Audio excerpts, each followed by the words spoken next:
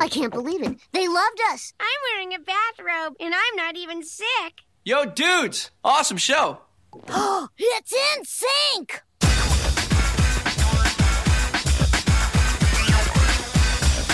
Word. What brings you to Springfield? We saw your band formation notice in the paper. Really? You saw our BFN? I can't believe I'm eating Millhouse. Word. So anyway, we brought you this wicked gift basket. Stubble glitter, a crowd taser. Crowd taser? Yeah, it's perfect for getting through the fans to your limousine. Oh, yo! Dudes, we gotta go. Our clothes are getting a little out of date. To the Bandana Republic. Word.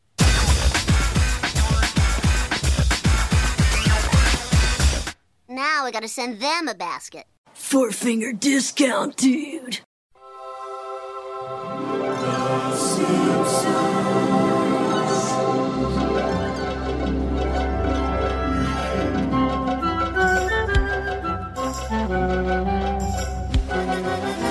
Welcome to Four Figure Discount. This week we are here to review episode CABF12. It is New Kids on the Blech. I am Dando. And I am Guy.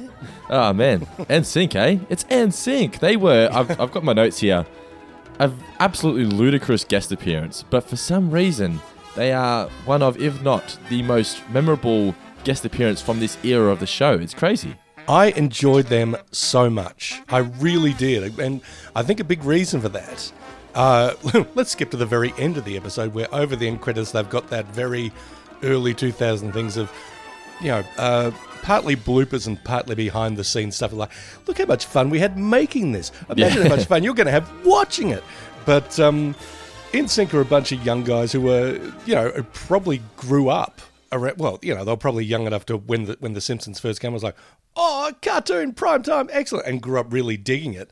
So when they got to be on the show, they were just genuinely bona fide excited, and you can see that from everything that's going on in the recording studio and all that. I really enjoyed it, and I thought they all brought such a really fun, winning energy to their performances, just as themselves. I mean, look, I think partly they were self-aware enough to know that they're taking the piss a little bit. And partly they weren't. I mean, there's that whole thing with Justin Timberlake and Word, which I'm sure we'll get into. But I thought they really, they were just having a great time, and it came through in their performances. Yeah, 100%. I think that's what it is, because I mean, they were the perfect fit for this episode, weren't they? The fact that they were taking the piss out of boy bands, but they found a boy band who were probably the biggest, besides maybe Backstreet Boys, who were sort of on the downward by this point, but they're probably the biggest boy band in the world at the time. But clearly they were willing to just take the piss out of themselves as well. It just fitted in perfectly. I reckon so. Now, I mean, look, I haven't run the numbers on who sold more, whether it's Backstreet Boys or NSYNC or whatever, but I mean, I think those two were pretty much neck and neck. New Kids on the Block were very much sort of, I think they were definitely on the downhill slope, or probably history by this stage. Yeah, well, see, this is the thing. I have no recollection of New Kids on the Block at all. They were two before my time, so they were early 90s. Backstreet Boys were my thing. They were the huge band. Backstreet Boys, and you had the Spice Girls as well. See, NSYNC were a band that I never really got into. I think I was just that little bit too old for them. So they were like, they took over from the Backstreet Boys for, say, my sister's generation. Thankfully, no one's got a gun to my head at the moment, because I don't think I could actually name you an NSYNC song off the top of my head. Oh, you know the one song that I know. It's the Bye Bye Bye. You know that. Oh, one. that's by. Oh, okay, that's that. Because I mean, I know a Backstreet Boys song because it's Backstreet's Back, all right. That's the only reason I know it. But yeah, as far as NSYNC songs, I mean, I know that's the one with JT. I was kind of taken with this episode. There was a lot about it that I didn't really remember. I'd forgotten that NSYNC was in it. I mean, it's been okay. I don't think I've watched this since it aired back in 2001. But of course I remembered, Ivan Nioge or whatever. And I remember the whole, backmasking and, join the Navy kind of business. That's the one thing I remembered about it. I didn't remember at all, the first act kind of inciting incident that gets Bart into the band. I didn't remember the marathon stuff. You could throw that out and it wouldn't matter. You could just say Bart did something silly and now he's in the boy band. Very much so. And I'd honestly forgotten about the Mad Magazine stuff as well. Okay. So I don't know if this means you need to get a new you need to get a new co-host, given that I kind of suck when it comes to The Simpsons, it seems. Because the only thing I remember about this episode is just the boy band stuff. I mean, when I looked at the title, like, oh, New Kids on the Block. Oh, hey, that's very Mad Magazine, isn't it? And of course, Mad Magazine plays a huge part in the episode. Like, yeah, good one, guy. I was watching it now, thinking, I wonder if this, because there's no mention of this in the Wikipedia page or anything like that, but I wonder if this was sort of like some sort of retaliation for Mad Magazine, the actual Mad Magazine, taking the piss out of The Simpsons, because not only do they, blow up Mad Magazine headquarters, but they also somewhat take the piss out of the Mad Magazine writers' room. Well, yeah, I was wondering if that was either like a dig or a sledge, or it was just like, yeah, we know what writers' rooms are like. Yeah, okay. I mean, because I'm pretty sure that, someone in the Simpsons writers' room probably would have said at some stage, why don't we call it Everybody Hates Raymond? Oh, yeah. Well, that was one of my two favourite moments. Just the laugh that followed that. I thought it was hilarious. I did like that a lot. Now you mentioned that you don't know any NSYNC songs. Well, the music that they walk into is actually apparently an NSYNC song called No Strings Attached, which I wasn't aware of. So I'd heard. Yeah, because I mean that really sounds like not a song. No. down. It's like, what? But if I really enjoyed it, and it gave me a smile and a laugh every time I heard it. But at the same time, I'm like, that's a song. But if that played every time I walked into a room, I'd be happy. I think we need to organise that. I think we need to put that on your phone or something, so every time you come in, you can just hit it and Dando's here. Now you mentioned also as well earlier. Let's discuss it now before we get to our favourite moments. The Timberlake word story. Yeah. Now apparently, Timberlake was reluctant to say word or make that kind of a running joke, because he would say, that's something I would never do. Well, it wasn't actually a running joke. It was just that he was only supposed to say it once, but because he said to them, "Oh, I would never actually say this word." They were like, "Well, you're going to say it 3 or 4 times now."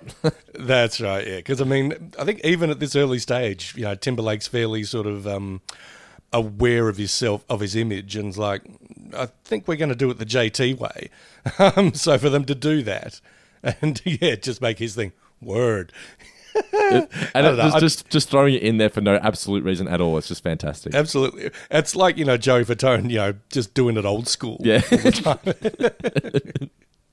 There was something else I wanted to mention as well. Oh, also, yeah, during the end credits, at the very end, just before the Gracie, they actually edited it out. So it sounds like Justin Timberlake says, word. Yeah, that sounds like something I would say. So they must have cut out the part where he goes, that doesn't sound like, and then they just sort of swapped the edit. Yeah, I just thought it was very, very little fun tongue-in-cheek dig.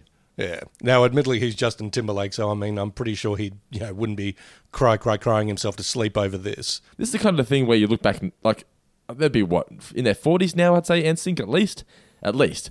And they look back now, and they must be so thankful they did this, because it really is a really memorable guest appearance for sure.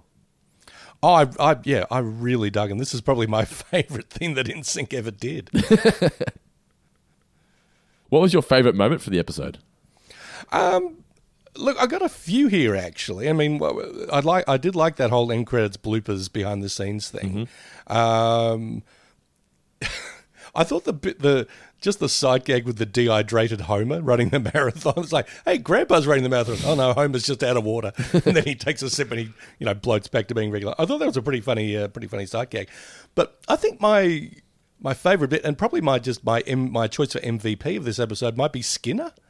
He just had some just 3 great bits in a row that I've written down here. She lives with me. Your mileage may vary on whether or not you like them or not, but I mean, I don't know where I'd heard, are you adequately prepared to rock? But someone uses that a bit. I don't know if it's in a podcast or maybe someone used it in a song. But I mean, I've heard that a bit, and I'd forgotten it was from this episode, but I love that line. I think that's hilarious. It really is. And just the bit where he's clapping off beat when he's to the side of the stage. He's really getting into it, but he just can't get the rhythm. Oh, I didn't even notice he was doing it off rhythm. Yeah. And the bit where he sort of talks about, but I made orange drink. I really liked his, and next time you get something stuck in your zipper, the nurse will take care of it, not me. So, yeah, just a lot of winners, a lot of Skinner winners. in this episode. I mean, patent pending. You've just created something there. Skinner winner. Skinner winner. Seymour winners, let's call them. Yes. But the whole orange drink thing, I'm sorry, it just reminded me of a bit from the comedian Bill Hicks. There's a bit in one of his stage shows or his stand-up routines where, he was always dead against advertising and marketing, but he was very big in England, and somehow some English advertising firm got a hold of him and asked him to be the voice of some product. And he said, I'm not going to do it. I'll buy it. What is it? And it was just called Orange Drink. And he was so tickled by that, he just kept saying, he was almost going to take the gig so he could just say, Orange Drink. And he just turned that into a bit that just kept sort of studying throughout the bit. Orange Drink. I'm inclined to sort of, go to an English supermarket and track it down, see if anyone actually makes Orange Drink. Orange Drink. My favourite moments, I mentioned earlier that everybody hates Raymond and the laugh, but I also loved, so when they get called out for faking the voices, Jimbo's, I'm out of here, and Jimbo just bails. I was very glad I watched this with the subtitles on Disney Plus, our pals at Disney Plus, because there was a lot of sort of little crowd reactions that someone had taken the time to subtitle, but I couldn't really make out through all the sort of cacophony. And someone apparently said, "You suck out loud." I didn't hear that at all. I thought, I've got to incorporate that in my everyday speech. You suck out loud. What a great diss. Next question. You there, eating the paste. It's another round of four-figure discount trivia, this time for New Kids on the Block. But before we do, I must remind you guys that trivia here on Four-Finger Discount is brought to you by our incredible $20 plus patrons who continue to support us each and every month. Thank you so much, guys. We've got Jordan Moleman Ritchie, the original, Nick Barbaro, Andrew Zer, Christopher Darby, Chris Mallion, Will Manthorpe, Ben Smith, Noah Daniel, Matt Thompson, Mark Boston Burgess, Alex Rodriguez, Tom Pickering, Kane Von Nagy, Josh Hedge, Sean Deavy, Keith Dedham, Sam Bennett, Timothy Belson, Brandon Twitchell, Nick James, Bitch, Cal McDonald, Shannon Hofer, Nicole Catalina Weinmixer, George McMenemy, Zach Pruitt, and Jonathan Rossi. Now, I just want to let you guys know that you would think that the easy thing to do would be to just record your names and just play the same clip each and every week. But no, I actually record your names each and every week, brand spanking new, because you deserve it. Thank you so much for your support. And also a shout out to Miss Jennifer McKenzie, who upgraded her subscription this month from $5 to $8. Thumbs up to you as well. Don't forget, if you want to get access to the Guy Davis New Name Championship and the Four-Finger Discount Facebook group, you just got to be a $1 plus patron. Just $1 for an entire month. That's all it costs, just $1 single. Patreon.com/4fingerdiscount. We also get this show early, plus all our other podcasts a bit early as well. So you're Talking Seinfeld, Tales of Futurama, Take Like a Mandalorian. You get them all early just by being a Four-Finger Discount patron. So go to patreon.com/4fingerdiscount. Now, Mr. Davis, I kicked off trivia last week, so I believe this time it is your turn. Take it away. Oh, I shall. Okay, then. When Bart joins the marathon as his Italian marathon runner, the commentator says that he is running on 3 elements. What are they? Moxie, is that one? Yes. Grit? Mm-hmm. No, I don't know the other one. I know he's going to be tested for it after the race, though. That is correct. The third is sheer pluck. I'm going to be honest. The whole first 5 minutes of this didn't really do it for me. I mean, I had a couple of moments, but I don't know. It just felt very rushed. It did. I mean, it was kind of like, okay, we've got an idea for this episode. How do we get from A to C? Yeah. Okay. I mean, I did like the. Well, hang on. We'll talk about what I want to talk about when we actually do the run through. Okay. Yes. Oh, well, my first question is, it was which Springfield Marathon? The what? How many? What number? Oh, how many I didn't years? notice. No, I'm sorry, I'm completely blanking. I noticed what was underneath, but I didn't notice how many. I mean, I saw the tagline, "Ruin your knees for charity," but I did not see. I didn't see how many marathons they'd actually run. Please tell me. Brockman mentions it's the 97th Springfield Marathon. Oh, that's right. Yes, the whole thing about because Jedediah Springfield was running from his creditors. That was funny. I did like that. When NSYNC's clothes are out of date, where do they go to get new ones? That's one of my questions. The Bandana Republic. It's a good line. That one. That is pretty funny. That's the thing, All right. because wearing bandanas was a thing. It's crazy in the early 2000s. Absolutely. Like Kid Look, Rock wore one, and I still have 2 bandanas in my drawer, and I'm waiting for them to come back. did you actually rock a bandana? No, I probably not in the way that say Kid Rock or the members of NSYNC did, but because my hair was thinning at that stage, I sort of wore it as the alternative to a cap or a hat at some stage. I wore them like. Do you know the ex-rugby player and author and social commentator Peter Fitzsimons? I don't, but I will look him up. Should I like Peter Fitzsimons? He's some old bandana? dude. He's a very Sydney dude. He used to play rugby, and now he writes big historical books. He's married to Lisa Wilkinson from The Project. Okay. And he writes columns for like the Sydney Morning Oh, Herald. I do know who you mean. Yes, yes. And he's a big burly bald fucker. What you And somewhere along wore the line- it like that? Not all the time. I mean, I'd probably like if I was going to the beach or something, or if I was feeling particularly, fashion forward or daring. And I think probably some kid on the beach somewhere went, ah, at which point I said, I'm never doing that again. But that Fitzsimons guy, he started wearing them one day just because he thought, I'm going to wear bandanas. I'm going to be bandana guy. And I thought, did he have like a skin cancer or something? Has he had like a big chunk taken out of his scalp and he's just got this on in the meantime as a cover up? And he's like, no, it's a fashion statement. I'm like, it's a... I just found an article in the Batuta Advocate that says Peter Fitzsimmons reveals Slipknot skull tattoo beneath his trademark red bandana. Anyway, yes, but bandanas, yes. But I still have one or two. Well, my final question that I have here for you then, because you just stole one of mine, is what are the name of the other 2 bands that LT Smashers formed? Oh, bugger. Think of this episode title. Well, I know this episode's title, but... It's New Kids in the Ditch. Oh, yep. And Boy Nudo. Oh, it is Boy Nudo, yes, because Yeah. I've written down here, it's like... Boy Nudo could be read in a different way. Yes. I mean, it's a take on Menudo, the sort of Hispanic American boy band. But there's that, and then almost immediately after it is the whole choreography thing with the crotch grab, and I'm like, between the crotch grab and Boy Nudo, this kind of I've written down here, Boy Nudo plus crotch grab equals collar tug. Do I have another question for you, or are we not supposed to? If you've got one more up your sleeve, hit me with it. Okay. Who directed the Dropped a Bomb video? Ooh, I don't know. Who was it? It was Ang Lee. Ang Lee, okay. Yes, the art house director of things like Sense and Sensibility, Crouching Tiger, Hidden Dragon, and also Hulk. He directed the Hulk with Eric Bana. Oh, the ill-fated Hulk. The ill-fated one. That's actually really good. Is it really? I've never gone to watch it because everyone tells me it's no good. Oh, it's weird ass. I mean, it's sort of before the whole MCU thing, so it was like, what can we do with comic books? I don't know. Let's maybe make some weird ones. I remember it being a huge success because every kid was running around with Hulk hands at that time.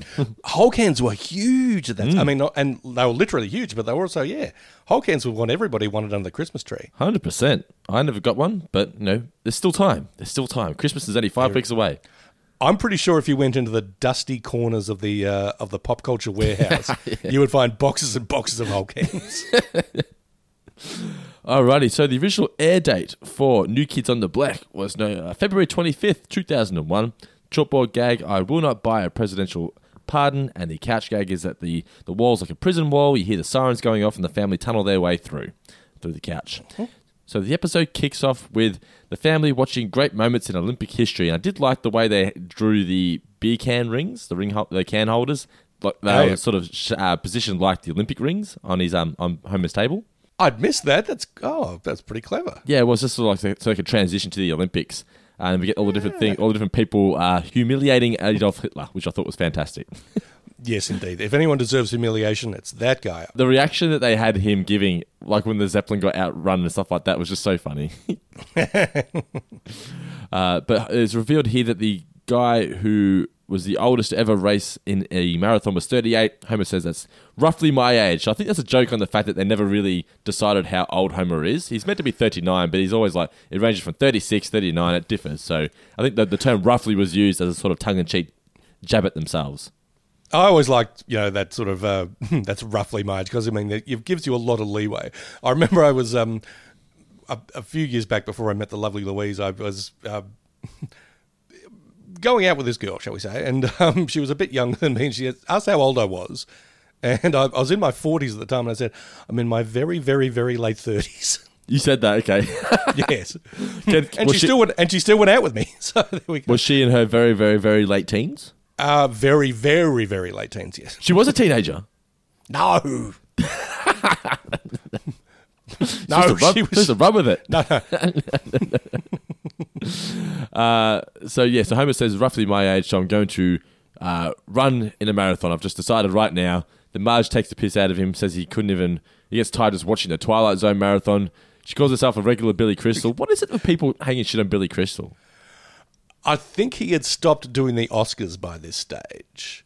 And I think, a lot of, of course, he was very big from the mid-'80s through to, let's say, the mid to late 90s or whatever. And then he sort of hit that stage where it's like, yeah, we loved you, and now we've got to now we want you to go away for a little while so we can miss you. But you're still hanging around a bit and still making these movies that we're not that big on or whatever. And then he got Pixar money. Well, yeah, exactly. But I mean, I think there was a stage where it's like, okay, no, we don't want Billy Crystal hosting the Oscars. That's yesterday's news. We want Letterman, and we want Chris Rock or Ellen or whoever's doing it. Yeah, yesterday's news. Billy Crystal, why don't you get Bob Hope? Yeah. But yeah, I mean, you can even tell with the way Bart reacts to that. I'm a regular Billy Crystal. Yeah. Yeah. It's a bit of a sledge. I mean, yes, this Billy Crystal erasure will not stand, man. Lisa tries to support Homer. He just shits all over her, which I thought was kind of cruel. Stay out of this, Lisa. And then he randomly says, Marge, I'm taking your job for a day, you can take mine, then we'll see who has it tougher. I'm like, did they just not know how to end this scene? What was going on there? That did not really sort of make a whole bunch of sense, given what had just gone beforehand. But, it did sort of go off with Homer, as per the subtitles on the Disney Plus screening of it, laughing haughtily, I think, which is always fun. We're now at the marathon, and as you said earlier, commemorating the time Jebediah Springfield ran 6 states to avoid his creditors. Homer's all ready to go. He's got his sweatbands and his anti-chafing nipple tape on all 3 nipples. Not to mention the 3rd nipple, yes. And then he starts racing, and he experiences what we all experience, the 2nd and 3rd wind. And, of course, multiple walls. Yes. It's so true. I remember the first time I did a run after about 2 years of not running. I got around the corner, and I remember I got home. I pushed myself to go through. I got home. I actually thought I was going to pass out. I thought my heart was going to stop. It was just like, I couldn't believe it. Good on you for doing it, though. Props to you for getting out there. Burns and Smithers, we get somewhat of a racist joke here. I guess so. I mean, I don't know if it's racist. It's just, again, sort of not nonsensical, but it's just not a very good joke. I mean, what did he say? Call yourself Chinese? It's like, what? Yeah, I didn't quite get it. I'm like, I'm assuming he's taking the piss out of Chinese people, but I don't quite understand. I know that it's primarily, well, I think the rickshaw is primarily an Asian kind of thing, but I mean, what? Why? Yeah. Comic book guys, just as the Flash falls into the sewer and gets stuck. And then Homer, we get the moment you mentioned earlier with looking like Grandpa, which was a funny visual. So now we have, I don't want to mispronounce it, so I'm going to let you do it. We have 2 races in the lead. We've got someone from Australia and someone from where? Oh, see, now I've written down that it's an Australian, and I've forgotten who the other one is. Well, it's a place, DJBOUTI. Oh, it's a Djibouti. Djibouti. Okay, I don't want to mispronounce it. There we go, Djibouti. Yeah, because I'm sorry, because that reminds me of just one of the ultimate dad jokes that I made back in the day. I remember playing like a board game that was like a geography-based board game with my ex-wife, actually. And I'd never heard of Djibouti before. But I said, you know who actually can I interrupt? Do you know we've been doing this podcast for 20 minutes or so, and you've already mentioned 3 different partners of yours. You are just the lady killer, sir. You realise how old I am, right? I think it would make sense that I'd have more than one partner in that prolonged period of time. Continue.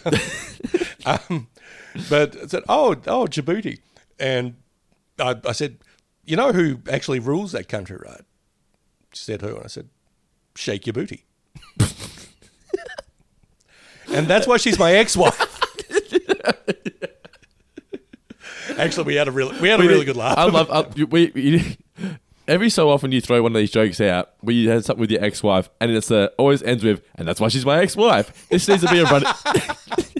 This needs to be a running bit. I know. I'm looking all over the internet for it. I can't find the GIF of the Simpsons Evening at the Improv thing where they had that comedian who goes, I think about weird stuff. You know, what if E.T. and Mr. T had a baby? Oh yeah. You know, but then he does the come on, gesture like, yeah, give it up. No, I think he also does he's the guy that goes, no, white guys drive like this, dippity-oo, dippity-dippity-oo. It's that guy.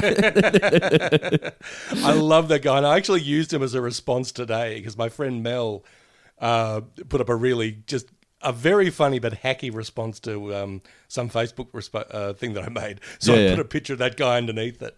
But if I could get the GIF where he's doing the, come on, give it up gesture. I love that so much.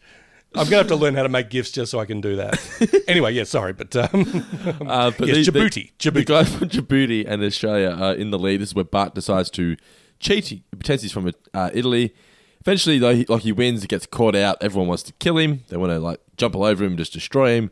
And this is where we enter LT Smash with the save. What did Mo say? Let's run a marathon on his trachea. Yeah, something like that. Yeah, typical Mo. And LT comes in with the smash, and Bart has to decide mob, stranger. He goes with the stranger.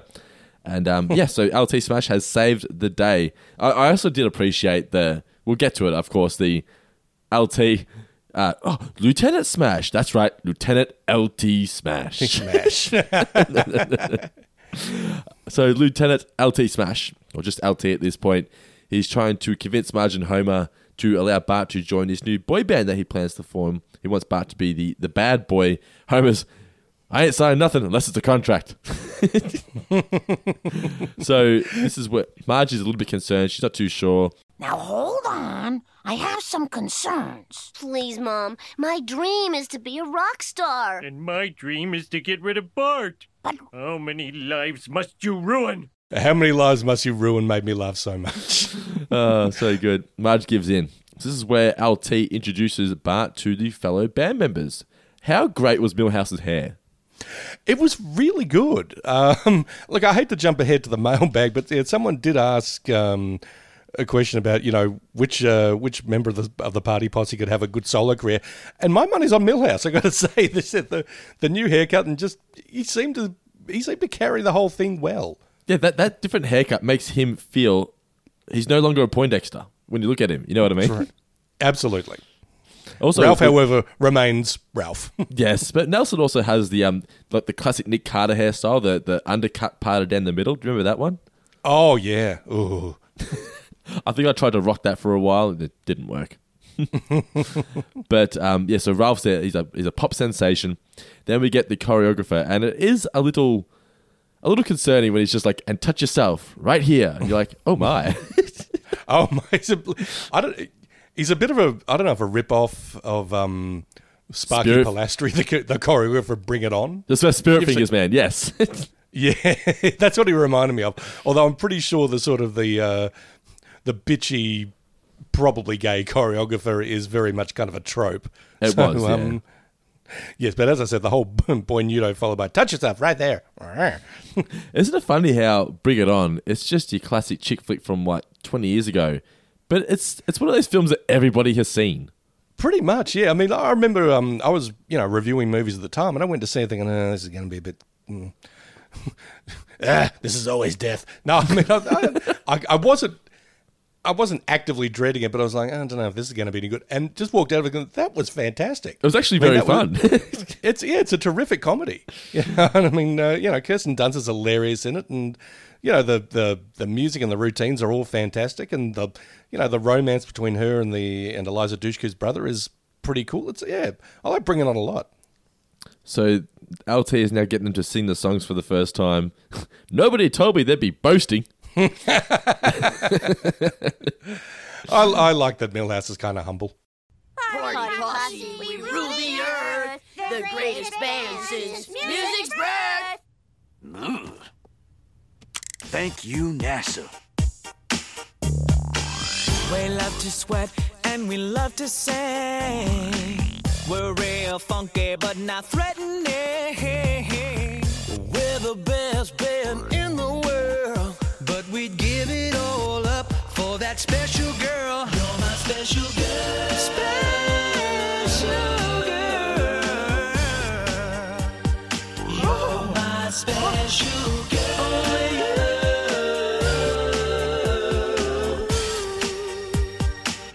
I must say, I wanted to mention this at the start. We'll mention it now. I thought the boy band songs in this were spot on. They really were. Now, something I noted, this came out at roughly the same time as the movie Josie and the Pussycats.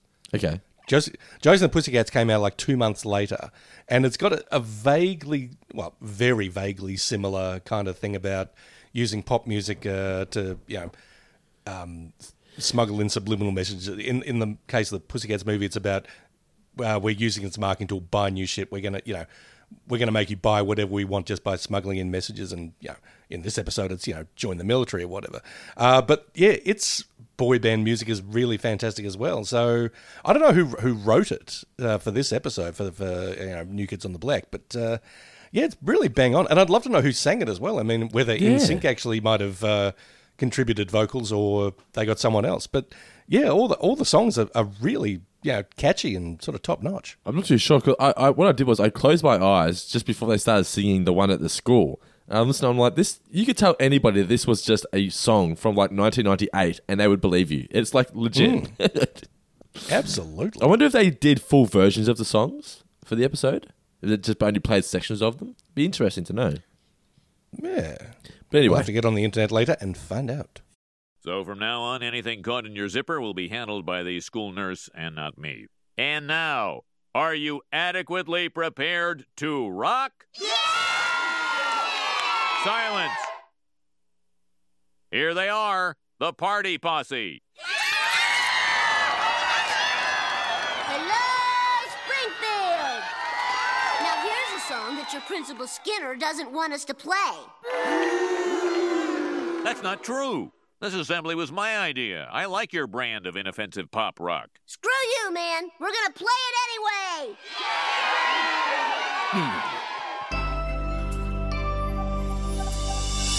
I saw you last night at the spelling bee. I knew right then that it was L-U-V. I gotta spell out what you mean to me, 'cause I can no longer be a silent G. I gotta spell out what you mean to me. Man, they're gonna be big. And you stood in their way. No, I didn't. I even came in early and made orange drink. Orange drink? What, do you live with your mama? She lives with me. I did also appreciate the, your Principal Skinner didn't want us to play. just That's not true. and then like LT's like and you tried to get in their way. No, I didn't. Just playing the angle. Just good gig. Every bit of Seymour's a winner this episode. I enjoyed him so much this time around. NSYNC come to see Party Posse. I didn't realise it until I watched it this time, but Milhouse actually says, it's NSYNC twice. But it's really, really good. But yeah, just everything about that performance from NSYNC I thought was just... I'm not going to say they're one of my favourite guest stars, but they're definitely one of my favourite in a long time. I reckon so. Yeah, like I said, I just enjoyed them so much. I mean, was it Timberlake who said, "I can't believe I'm meeting Milhouse"? Yes. Oh, really, really good. Bart is now getting a massage at home, and we get the premiere of the video for Drop da Bomb. How good was it, the piss take of the classic MTV host? Oh, yeah. Woo! Yeah. Woo! Rock! Oh, say, can you rock? There's trouble in a far-off nation. Time to get in love formation. Your love's more deadly than Saddam. And that's why I gotta drop the bomb.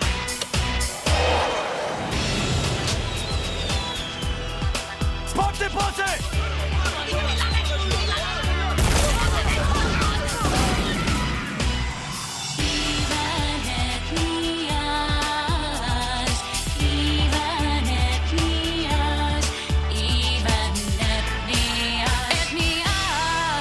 Even at New Year's. You gotta love that crazy chorus. What does it mean? It doesn't mean anything. It's like Ramalama Ding Dong or Give Peace a Chance. This party is happening. It's no mirage. So sing it again. Even at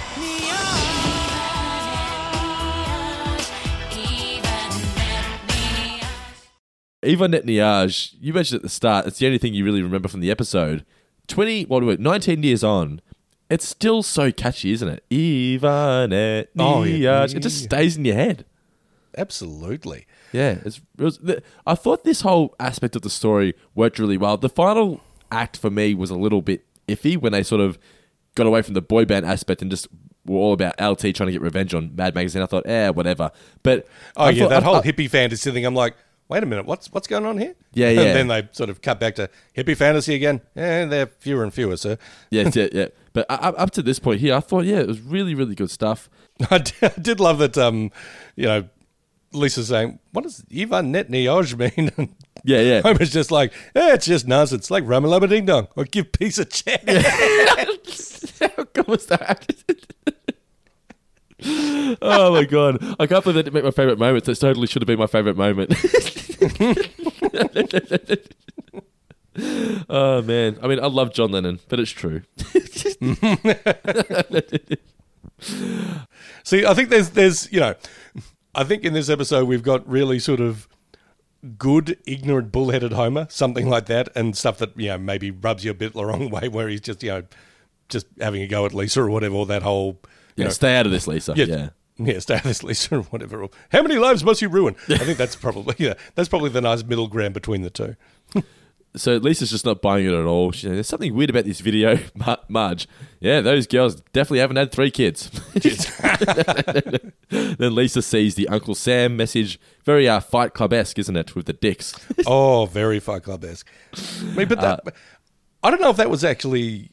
I think it might have been a thing that they actually did on commercial TV, like very, very early in the process. I mean, I don't know if it actually happened all that much or if it happened at all, but it was certainly discussed. Or maybe it was an urban legend. Yeah. The fact that, they're putting in just like flash frames of certain things, and, you may not see it, but your brain did, to quote the people at Red Letter Media. And I think it was sort of like... a bit like that whole backmasking thing about if you play that Beatles album backwards, it says Paul is dead. Yeah, it doesn't. Or does it? I've never actually tried it. I've never actually played a record backwards. No. I think I pay good money for this. I'm not going to fuck up my record and my needle. I know if you play Baby I'm Amazed by Paul McCartney backwards, it gives you a ripping recipe for lentil soup. So we get Lisa discovers the subliminal message in the video, and she starts panicking, looks out the window, and Otto has automatically decided to join the Navy. It doesn't even care that he's being brainwashed. Yeah, probably. Lisa is now running into LT. This was interesting. So I forgot about this aspect, that originally she didn't realize that it was LT behind it. She's running to say, the government's doing it, you just need to stop it. And then, oh no, wait a minute, LT. Well, first we get the tattoos. You have any idea how insane that sounds? Having said that, you think that she was running into a record company called Classified Records. I think that's a bit of a giveaway. Yeah, you assume so. So it's revealed here that he is Lieutenant LT Smash. A wig! And his legs, his pants. It's very, very good. So this is where LT explains to Lisa that, they've always used pop stars to try and recruit people for the Navy. You got Elvis, Sgt. Pepper's, Kiss Army, etc. And then you got the three-pronged attack. How good's the superliminal? Hey, yo, join the Navy. All right. And I'm afraid, Lisa, I can't let you leave. And she's gone. Marge and Homer don't seem to believe Lisa at all. They think she's been touched by the jealousy bug. I liked this, and I thought Lisa's return was a bit full on. So he's just like, someone's been bit by the jealousy bug. He's just being a fun dad. She's like, what are you doing? You're a grown man. I'm like, calm down. He's just having a bit of fun. I don't know. It did strike me he was going a little bit far with the jealousy bug. I mean, at that age, I think saying this as a man with no kids, yeah. I think as they get older, you start to dial down the amount of like tickle monster or jealousy bug kind of attack. If you started maybe you're getting let's say toddler Elliot. Okay, Elliot, you're getting 15 to 30 seconds of tickle monster attack. Monster attack. Yeah, I think with each year that Elliot grows, you maybe drop it by a second.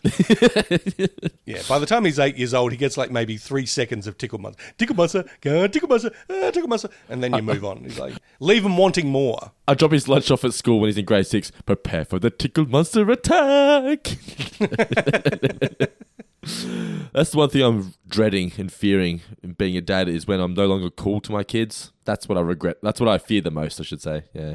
It's going to happen, Dan. I'm sorry. I mean, no, of course you're a very cool dude. You're among the coolest. But oh no, this is not just at all.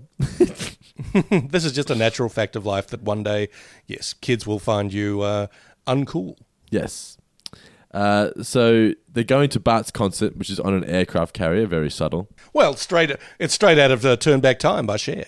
It definitely is, yeah. So LT's personality starts to come through, his real personality, when he screams at, "Do you, maggots?" the girls don't know what to do about that. But then Party Posse starts singing another song.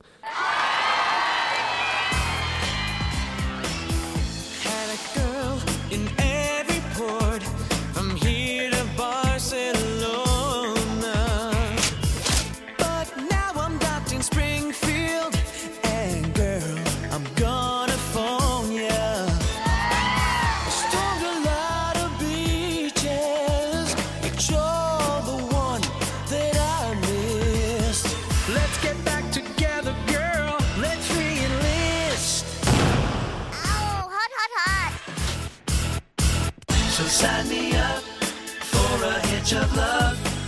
Recruit my heart for sweet years of love. Everybody ball walk. Oh, yeah. Looking good, guys. And double time. That's it. Protect the country.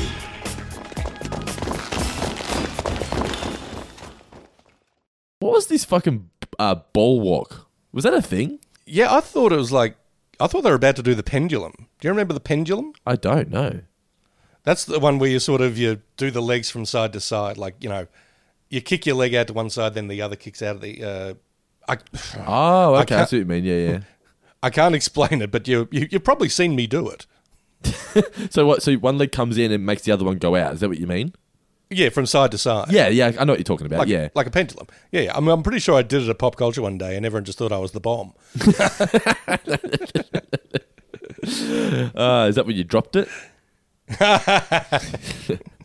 So I dropped something doing the pendulum. Absolutely. So we have then they're doing the double time, and this is where LT's true sort of like self comes out. So he's got the hallucination of the hippies and thing.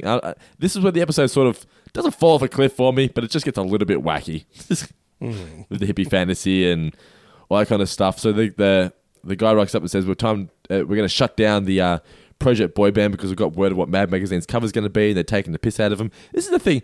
how long have they been a band for? Like, they haven't even left Springfield yet. So how are they on the cover of Mad Magazine?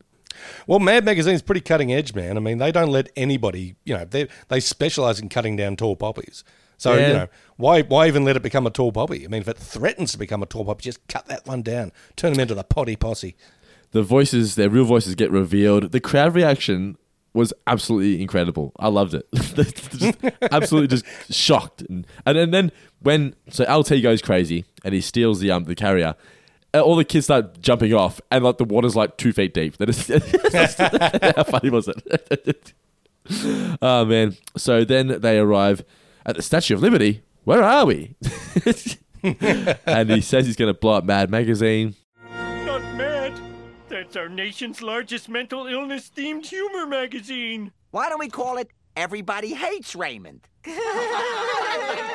Well, we stayed up all night, but it was worth it. Just loved that laugh. I thought it was great. And it just seems too much of taking the piss for it not to be some sort of like retaliation. I tried to find online Mad Magazine taking the piss out of The Simpsons at this time period. I couldn't find anything, so maybe it wasn't. I don't know. Maybe what you were saying was right.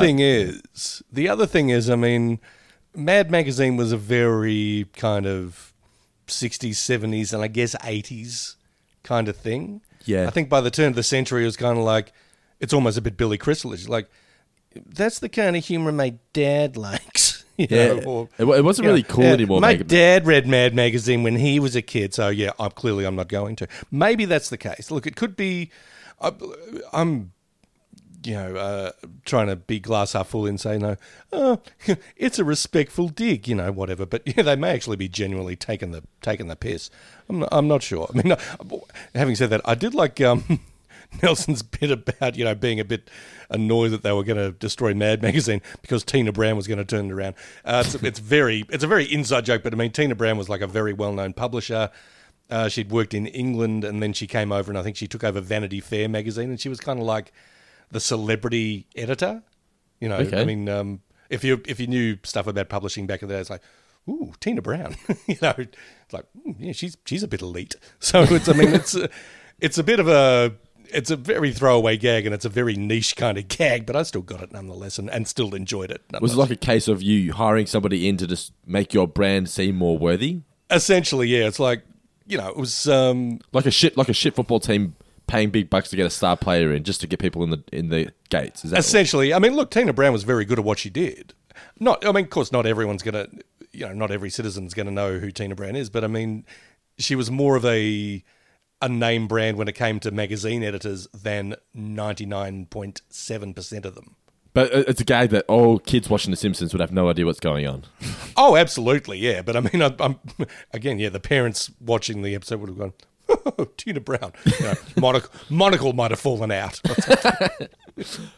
gotta mellow him out. But how? We would need the ultimate chill-out song. And fast.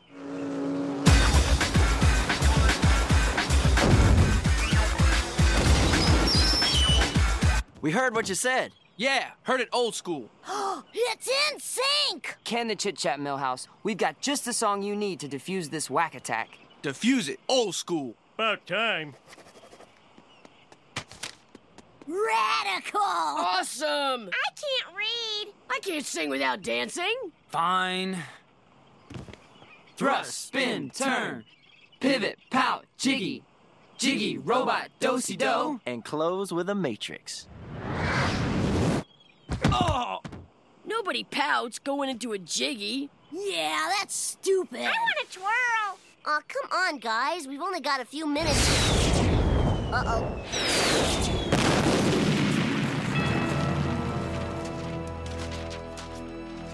Everybody okay? Yeah, I'm fine. I actually feel better. I did like this. So you think that they're going to save the day, but then LT just blows up Mad Magazine anyway. They all survive, though. No one gets injured in the explosion, which is a bit ludicrous, but it doesn't matter. They all realise that Mad Magazine were going to take the piss out of them. Nelson's, they're going to call me Smelson. Thought it was funny until Homer points out it's because you smell. I do, yep. Look, there's a lot of things I love about Homer, more things than not. But yeah, when he gets immature, like he just drops to like a third grade level with his humour. and just really rubs it in. It smells it. It's because you smell. And when he rubs it into a child as well. Oh, it's marvelous. I love it.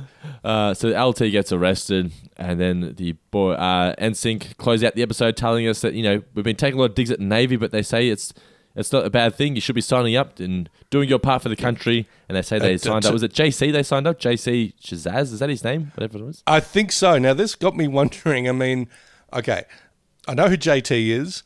I know Joey Fatone because he's the fat one. And I know Lance Bass because I think he's the one who, you know, he was going out with Jennifer Love Hewitt for a while, and then be revealed later it's like, oh no, I'm gay as.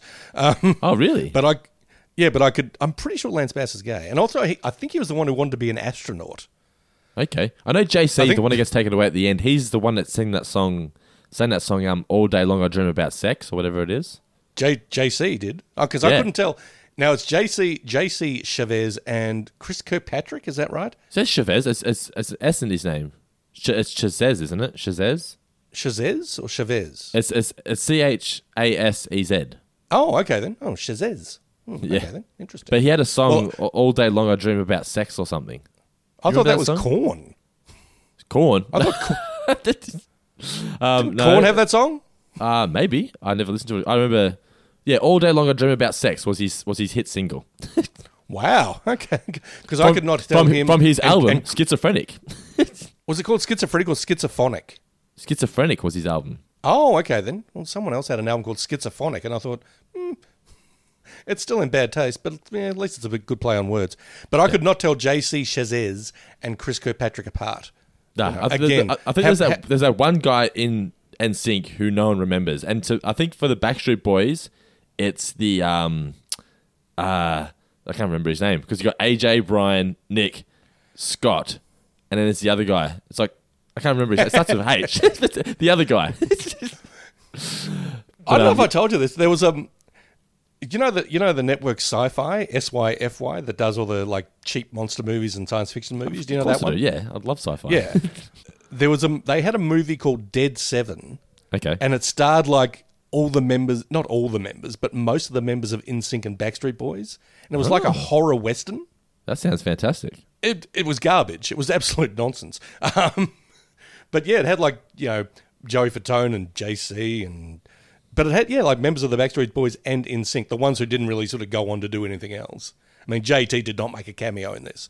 But anyway, yeah. I don't know. I just thought I'd mention that. No, that's awesome. I'm going to have to check that movie out. but all in all, New Kids on the Block, just as fun as I remembered it, if not more. I think I really appreciated NSYNC's guest appearance a lot more than I remembered. I thought this was just really, really good stuff. It's the kind of episode that many people remember from this era when they say, what were your favourite episodes from this season? Whenever they see the one with NSYNC, they go, oh yeah, I remember that one. It's always, whenever people think about this episode, it makes them smile. And that's exactly what this episode did for me when I watched it. It's just maybe smiles, a bit of fun. Yeah, big thumbs up. Absolutely. Look, it's certainly a bit of a time capsule of the music and the trends of this particular period in time. A more innocent period, shall we say, because yes, this is early 2001. Not to put a downer on things, but you know, pre-September 11 and all that kind of stuff. I mean, it was I don't know. We were entering a new millennium with hopes and dreams, and everything was going to be great. And I don't know. See how the last 20 years are gone, but yeah. I mean, but also, I mean, aside from that, I mean, it's got kicks and thrills and laughs beyond nostalgia value. I think there's a lot of good, funny stuff in here. From this day forward, your names will be. It is the Guy Davis New Name Championship for New Kids on the Block. The current leaderboard stands at this in third position. Outright, we have Garode Harryhill on 9 points in second position, Josh Hedge on 11, and a tie for first, Alistair Danik and D.L. Gorman both on 12. Hit me, Mr. Davis. Hit you. All right, all right. Look, I think as we record this, we may have gone into triple figures. We certainly have, names. Yeah. They're just coming in thick and fast, aren't they? Again, amazed and just utterly thrilled by the effort and ingenuity of our fine listeners. Good stuff. Look, a lot of references to modern boy bands this time around. Things to name check like 5 Seconds of Summer, Blackpink, BTS, And Nicole Catalina Wine Mixer keeps bringing up a band called Brockhampton, who I actually just had to look up, who I think are sort of a hip-hop outfit. They struck me as okay. So, yeah, I'm bracing myself for a torrent of hate mail from Ms. Catalina Wine Mixer. But look, a few honourable mentions before we get to gold, silver and bronze.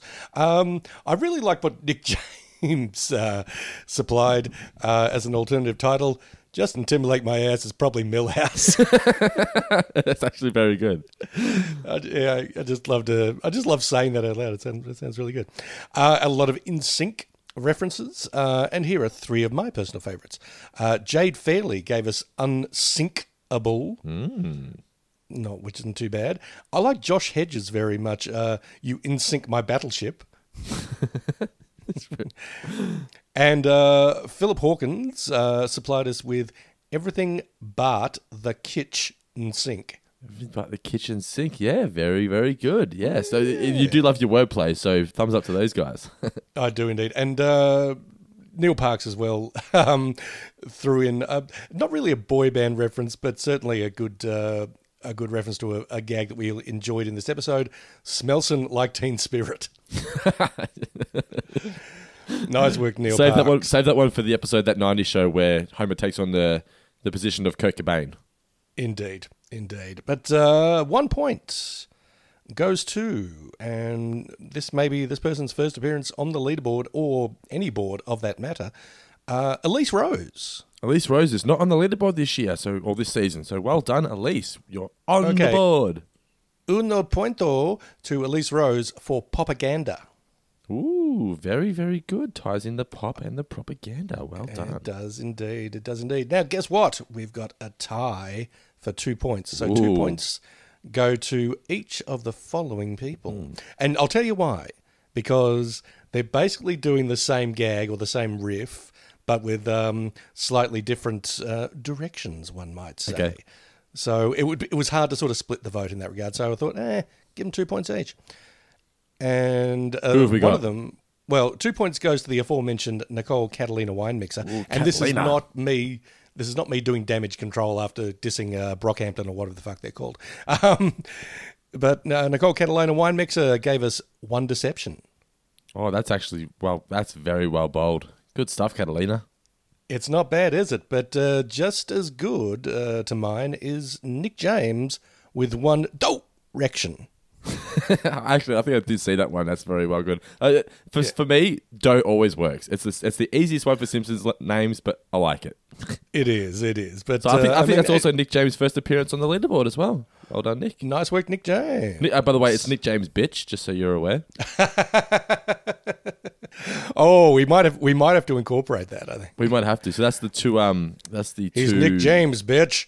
Yeah. Well, that's what he's called himself on the Patreon. So that's what I go by. Did he? Yeah. Nice. Any excuse to throw in a Dave Chappelle, Charlie Murphy reference is fine by me. And who won? Who got the 3 points this week? Well, here's the thing. You think I was playing fast and loose when I gave 2 people 2 points? I'm giving 2 people 3 points. Goodness gracious me! It's all happening. No, it's coming close to Christmas, and I am just handing out points like it's Christmas time, like I'm Santa.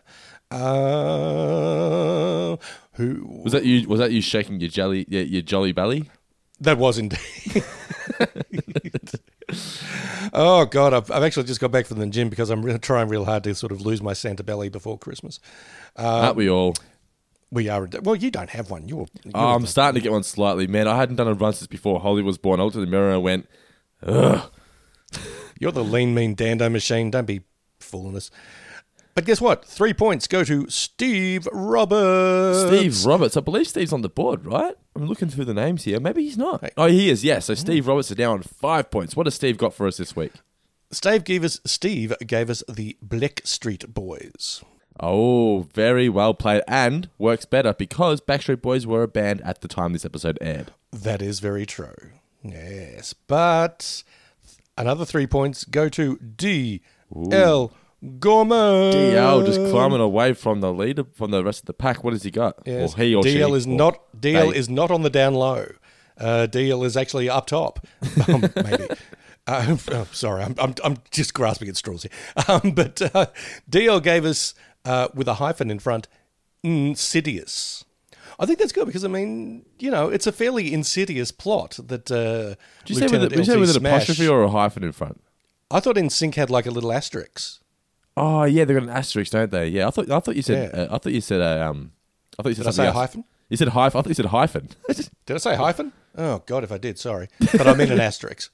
Bloody hell. But okay, yep.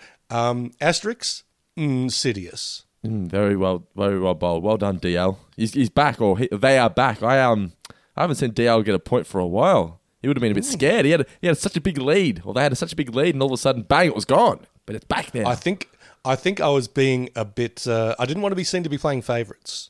Yeah. So I'm not saying I deliberately ignored fine work by DL, but I'm not saying that either.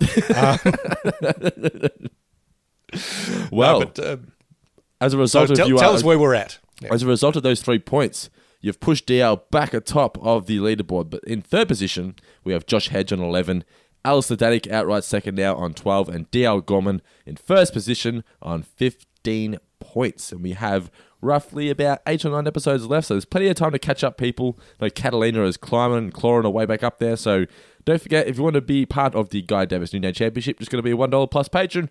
Patreon.com/4fingerdiscount. Now, Mr. Davis, it means it's time for us to read through some of the new names that came through from our Twitter followers at 4fingerpod. Make sure you guys follow us if you're not already.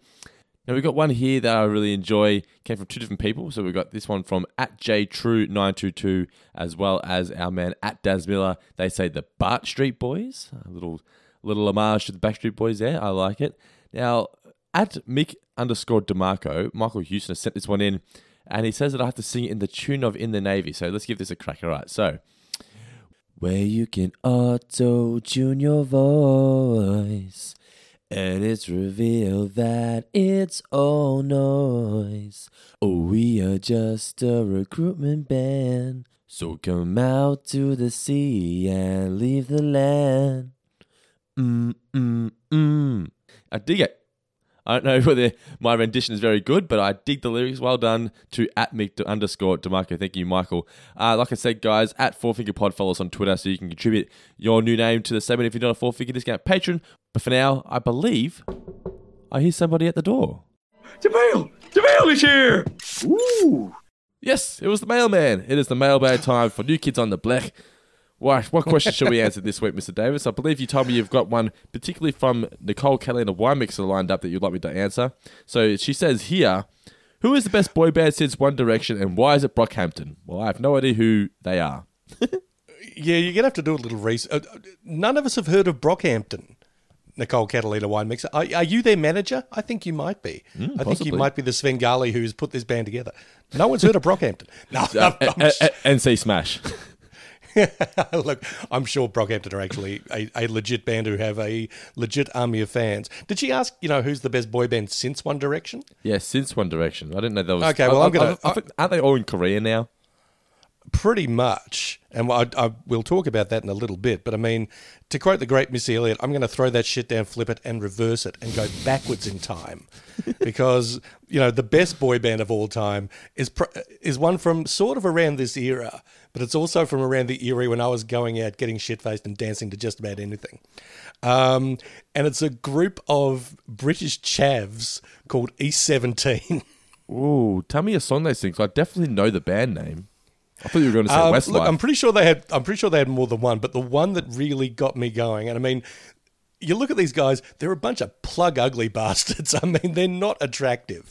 And they're sort of dressed in really whack early 90s hip hop garb. But they had a song called It's All Right.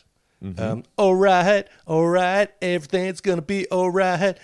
That was, It sounds very British 90s boy band, yes. All right, everything's going to be all right. No, it actually was a bit less chav than that. But if I was, out at a reputable Geelong nightclub like The Lyric or Zulu.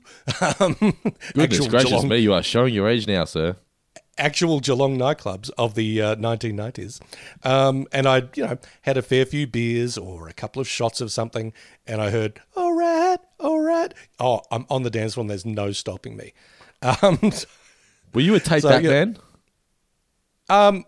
No, they were a bit later on in the. Well, it says here that E17 took on the bad boy image compared to their clean cut image of the rivals Take That. Oh, okay. Then, well, yeah, I don't think Take That sort of did dance music. I think they were more sort of. It was like East Side, West Side, the bad boys, good guys. Could well be, yeah. I mean, there was a bunch of British boy bands. Yeah, like I think there actually was one called West Side. You know, they had the what's his name, Ronan Keating in it. No, you're thinking of they sing No Matter What were they called? Ah, fuck, I should know this. Hang on, we're gonna find this out because it weren't called West Side because there was Westlife. Was there Westlife? Westlife was a band. They did cover of Billy Joel's Uptown Girl. Boyzone. Oh, Boys. They sang No Matter What. They've all got such naff names. I mean, Take That, Boyzone. I mean, look, admittedly, I'm speaking from a very different perspective here, but I mean, even if they had the most dope track ever, I would not go into a record store, and you want to talk about showing your age. Remember record stores? No, not really. But yeah, going and say, have you got the latest Boyzone? Yeah, I think I'll get laughed out of the store. I mean, I mean, you say record store. I would say CD store when I was a kid because records weren't a thing. Although records now outsell CDs, go figure. But I still remember, I saw a picture of an old, you remember Sanity? They still have some stores around, but there used to be a giant one at Karaya Village near where I used to live. And that was like my hangout. If it wasn't at the video store, I was at the music store. I fucking loved it, man, because they used to have the top 20 singles there, and you could put the headphones on and listen to them before you buy them. Yeah, it was great. Yeah. Oh, look, to go back a little even further in time from when you were hanging out at the record store, I would go to one called Brashes. Brashes, yeah. I've got some records that belong to my uncle here that have the Brashes sticker on the front, the price tag. Yeah. Brashes was the place for music back in the day when you actually had to buy vinyl because you had no choice. Was it kind of like the music section of JB Hi-Fi? Was it that kind of vibe? Yeah, a bit like that. Or was imagine that as a whole store. Or was it just just like a Sanity, basically? Yeah, probably more like a Sanity. Okay. Yes, I mean, they had records, tapes. I think they also had like musical instruments. Really? Okay. You could get blank tapes there to if you wanted to make your own mixtapes. All manner of wonderful, cool music stuff. Send in, guys. Mailbag at fourfingerdiscount.com.au or just hit us up personally, Guy at fourfingerdiscount or Dando at fourfingerdiscount. We want to hear your memories of going to the record or CD store back in the day because it's nothing but good memories for me. Your physical media memories. Yes, because I'm physical media for life, man. I mean, look, streaming is wonderful, extremely convenient. I love that they've basically brought the video store to my house. That's nice.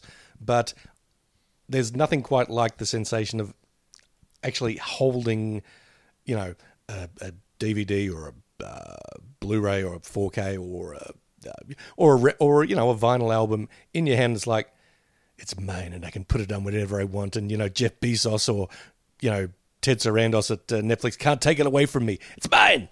I love it. Yes. So, physical media for life is what I say. But anyway, we've gone off on a bit of a tangent there. But yes, the answer to Nicole Catalina Wine Mix's, my answer to her question at least is East 17. Although her question was, who were your favourites since One Direction? I don't have any. Oh, actually, no. Well, look, it folds into another question that our friend Cheryl, I'm going to apologise in advance for butchering your surname here. Wisniewski, yeah, that's about right. Yeah. She asked about guilty pleasure boy bands, and if I may, I mean, I was watching an episode of Saturday Night Live, I think maybe last year or possibly the year before. I think it was probably last year. Yeah. And I watched it because Emma Stone was hosting because, Emma Stone. Apologies to the lovely Louise, but Emma Stone. And I knew that, I'd heard that the Music Act was this Korean boy band called BTS. And I'm like, they're how much of huge now, man. They are monstrous. Yeah. And I mean, I initially didn't pay any attention. I just sort of zipped through that. I fast-forwarded through it. I thought, one night I was rewatching because you can never have enough Emma Stone. And I thought, well, I'll give it a go. I'll see what this song's like. And I rewound it and watched it like 4 times. Really? I have not checked their stuff out yet. No. Yeah, well, the song was cool. Yeah, I was talking about how embarrassing, a band called Boyzone was. The song was Boy With Love, and it's spelled Luv. It's insanely catchy. This is going to be incredibly racist of me. I apologize in advance, but do they sing in English? A bit of both, okay. Actually. And I think this might be sort of a bit of a K-pop staple, that the bulk of it is in Korean, but there'll be the occasional English thing thrown in. Like Gangnam Style? Maybe, yeah, probably. I mean, in Boy With Love, you can hear them say something like, text me, or something along those lines. So there's, the odd English phrase thrown in. And I think the singer Halsey joined in and maybe if they were trying to break into the American market, so they did a remix with Halsey singing backup or something. Okay. So but they were you could tell that they were part of this whole K-pop machine that just is basically run by LT Smash. Because I mean, it's okay, dance move, and nothing about it looks organic. It's like you have just had these moves drilled into you, but they do it so well that it appears completely spontaneous. Such a well-oiled machine, yeah. Yeah, I was absolutely bewitched. I was like, oh my God, this... If I was hearing this when I was 16, I would, go to their concert and just be, oh my God, BTS. You're the choreographer. I was ready to do it for almost, 35 years later, be going, BTS, yeah, I'm joining the army. That's their fan club. It's called the Army, apparently. The Army. Well, so, we had BTS pops at work, and it was like a 7-pack. It was worth well over $100. We're like, fuck, no one knows who these guys are. We'll take fuck all. And we sold out in a couple of weeks. We're like, what is going on here? Absolutely. Oh, look, I went down a complete rabbit hole after watching their 2 numbers on SNL, and it was hilarious also because Emma Stone introduces them. And normally when there's a band on, it's like, oh, this is nice, but a polite, subdued kind of, hey, good that you're here, guys. Honestly, it was like the Beatles showed up. You could actually, clearly they'd put the word out that BTS was going to be appearing on this episode. And a whole bunch of teenagers, and I'm assuming teenage girls, had booked their tickets or, just really gone the full court press to get in. And you could hear them whenever, someone had a solo. It's like, I guarantee you the LT Smash of that band made sure it was only young girls in the audience. Quite possibly. But I went down a real rabbit hole after watching their 2 numbers and was sort of looking for, docos about them on YouTube. And they sort of showed early bits and pieces of BTS, before they got assembled and turned into the Avengers of K-pop. And, one of them was in the underground Korean hip-hop scene, and they showed him doing a rap battle out of 8 Mile. It's like, well, these guys are really good. I mean, it was kind of eye-opening. Okay, I felt like I was sort of, taking a step into the future. It's like, wow, there's more to music than, I don't know, just me listening to Steely Dan's greatest hits. Grand Funk Railroad. On your physical media. Indeed. Now, sorry, Dando, I've sort of gone on and I've rabbited on far too long. Do you want to talk about your favourite boy bands? Because I know you've got heaps. Oh, I'm unashamedly a fan of the Backstreet Boys, man. Loved them when I was a kid, and I still listen to them now. I mean, I ironically listen to them now, but I mean, I laugh at... I listen to them now as sort of like a piss take, but I still enjoy them. I'm not even going to lie. Yeah. Have you seen that movie, This Is the End? Do you know that one with Seth Rogen and James Franco? Oh, yes. Where the world just goes to shit. Yeah. It's basically the end of the world, and it's the the apocalypse and the rapture and all that. And Seth Rogen and his best friend Jay Baruchel, they really dig Backstreet Boys and Backstreet's Back. And when they finally go to heaven at the very end, spoiler, they're welcomed and say, it's heaven. You can have anything you like. And Jay goes, anything? So he clicks his fingers and then the Backstreet Boys show up. And everyone does the Backstreet Back dance. I remember that now, actually. It's a lovely ending. That movie was surprisingly a lot better than I thought it was going to be. I remember. It was really good. Yeah. Next question here comes from Nick James. Bitch, he says, if you guys were in a boy band, what personalities would you each take on? E.g., the cool one, the cute one. I'd be like the nice guy, the one that all the girls, want to be with but don't really want to be with. They want to be with the bad boy, but they'll take me. The bad boy's already taken. They'll settle down with you eventually. Yes, eventually. That's the key word.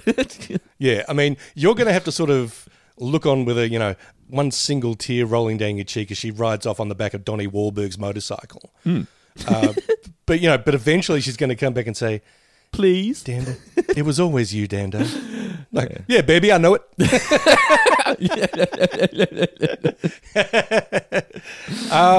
I think my persona in the boy band would be the kind of shy, bookish one. I'm probably wearing glasses. You would be the wise guy. Oh, okay then. Yeah, I could also go with that. Actually, I'll take that back. You would be the wise guy. You would be the quiet, reserved one who, when it comes time to interviews, just has just wisecrack after wisecrack, just getting back at the interviewer for asking stupid questions. I watched a Beatles documentary recently, the 8 Days a Week one by Ron Howard.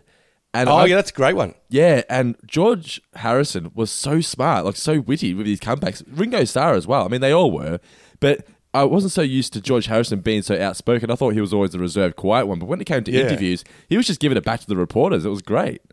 That's what really was terrific about the Beatles. I mean, they had that. They were excellent songwriters and musicians, and just a top-notch band, as we all know. But yeah, I mean they were a great unit. They had everything, man.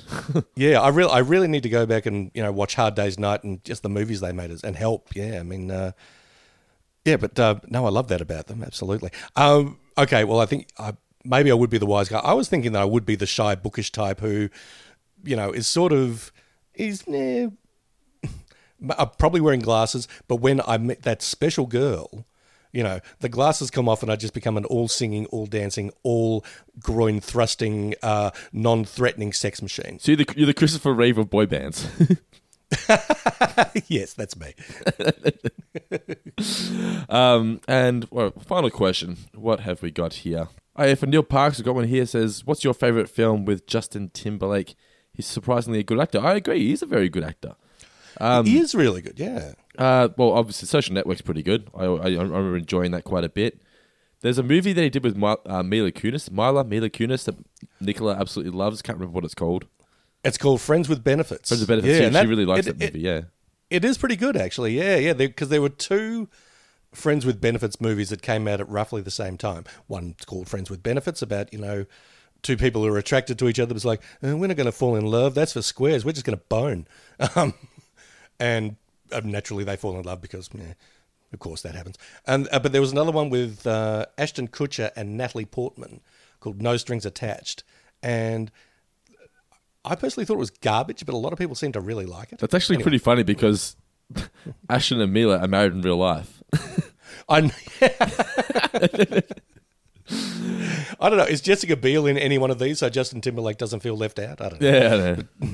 But what about you? What are your favourite Timberlake films? I was actually going to mention Friends with Benefits. I think he's quite a charming romantic lead in that. And he's got good chemistry with Mila and all that. So he did another one called Black Snake Moan. That's a really sort of odd movie with Samuel L. Jackson and Christina Ricci. And he's like Christina Ricci's boyfriend in it. He gives a good performance in that as well. I don't think he hasn't really acted for a while, has he? No, I can't remember any recent ones, no. But the thing about Timberlake is he seems like a really nice dude, but he also seems like somebody you wouldn't want to fuck with. I feel like he could fuck some shit up if he wanted to. Even though he's not a big built guy, I just feel like he could snap and just be a crazy man. I don't know about a crazy man, but I think he's sort of built up enough cred and wealth and connections that if you stepped to him and sort of said, "Hey, nice one, NSYNC," or "You're bringing sexy back, are you?" You'd probably end up being dangled out a window or something. Oh wow, sexy back! That's something I haven't heard for a long time. Goodness gracious me! Whew. I'm just looking up Timberlake on IMDb now and just seeing what he's done recently. He's doing voices in like that Trolls, yeah. He did the song for it. There was a song for the Trolls. Yeah, which was basically. Oh, you saw that Pharrell Williams. Is it Pharrell Williams? I think people just call Pharrell or whatever.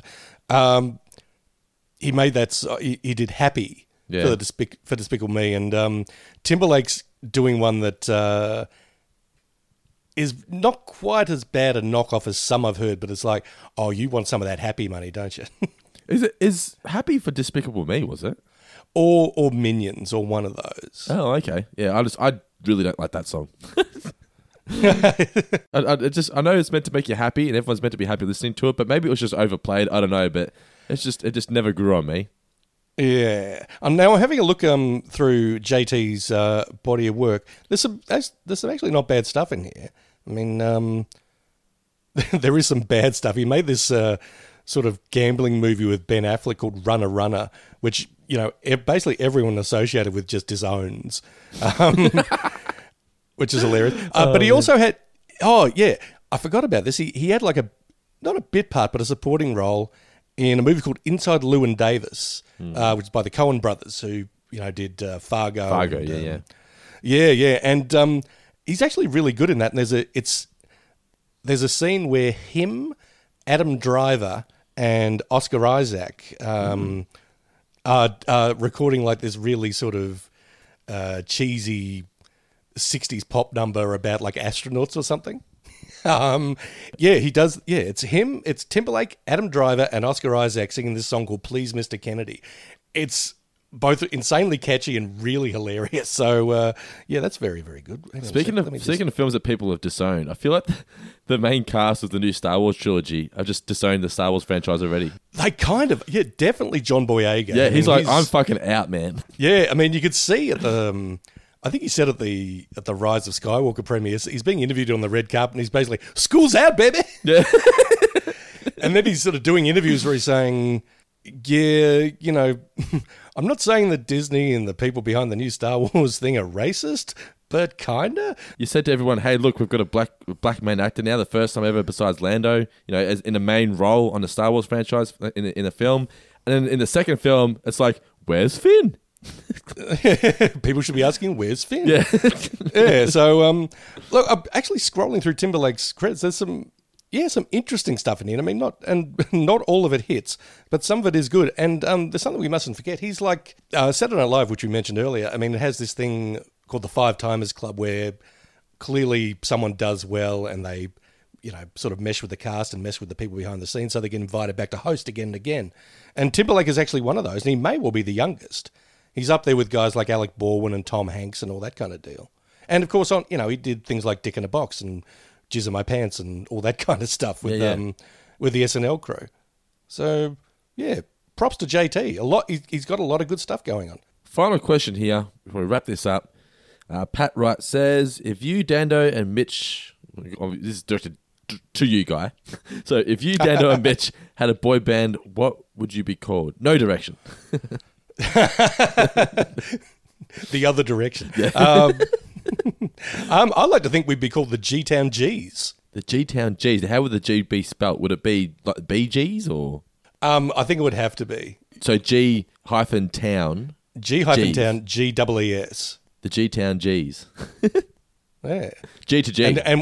And we would never be a silent G. Could we just be G to G?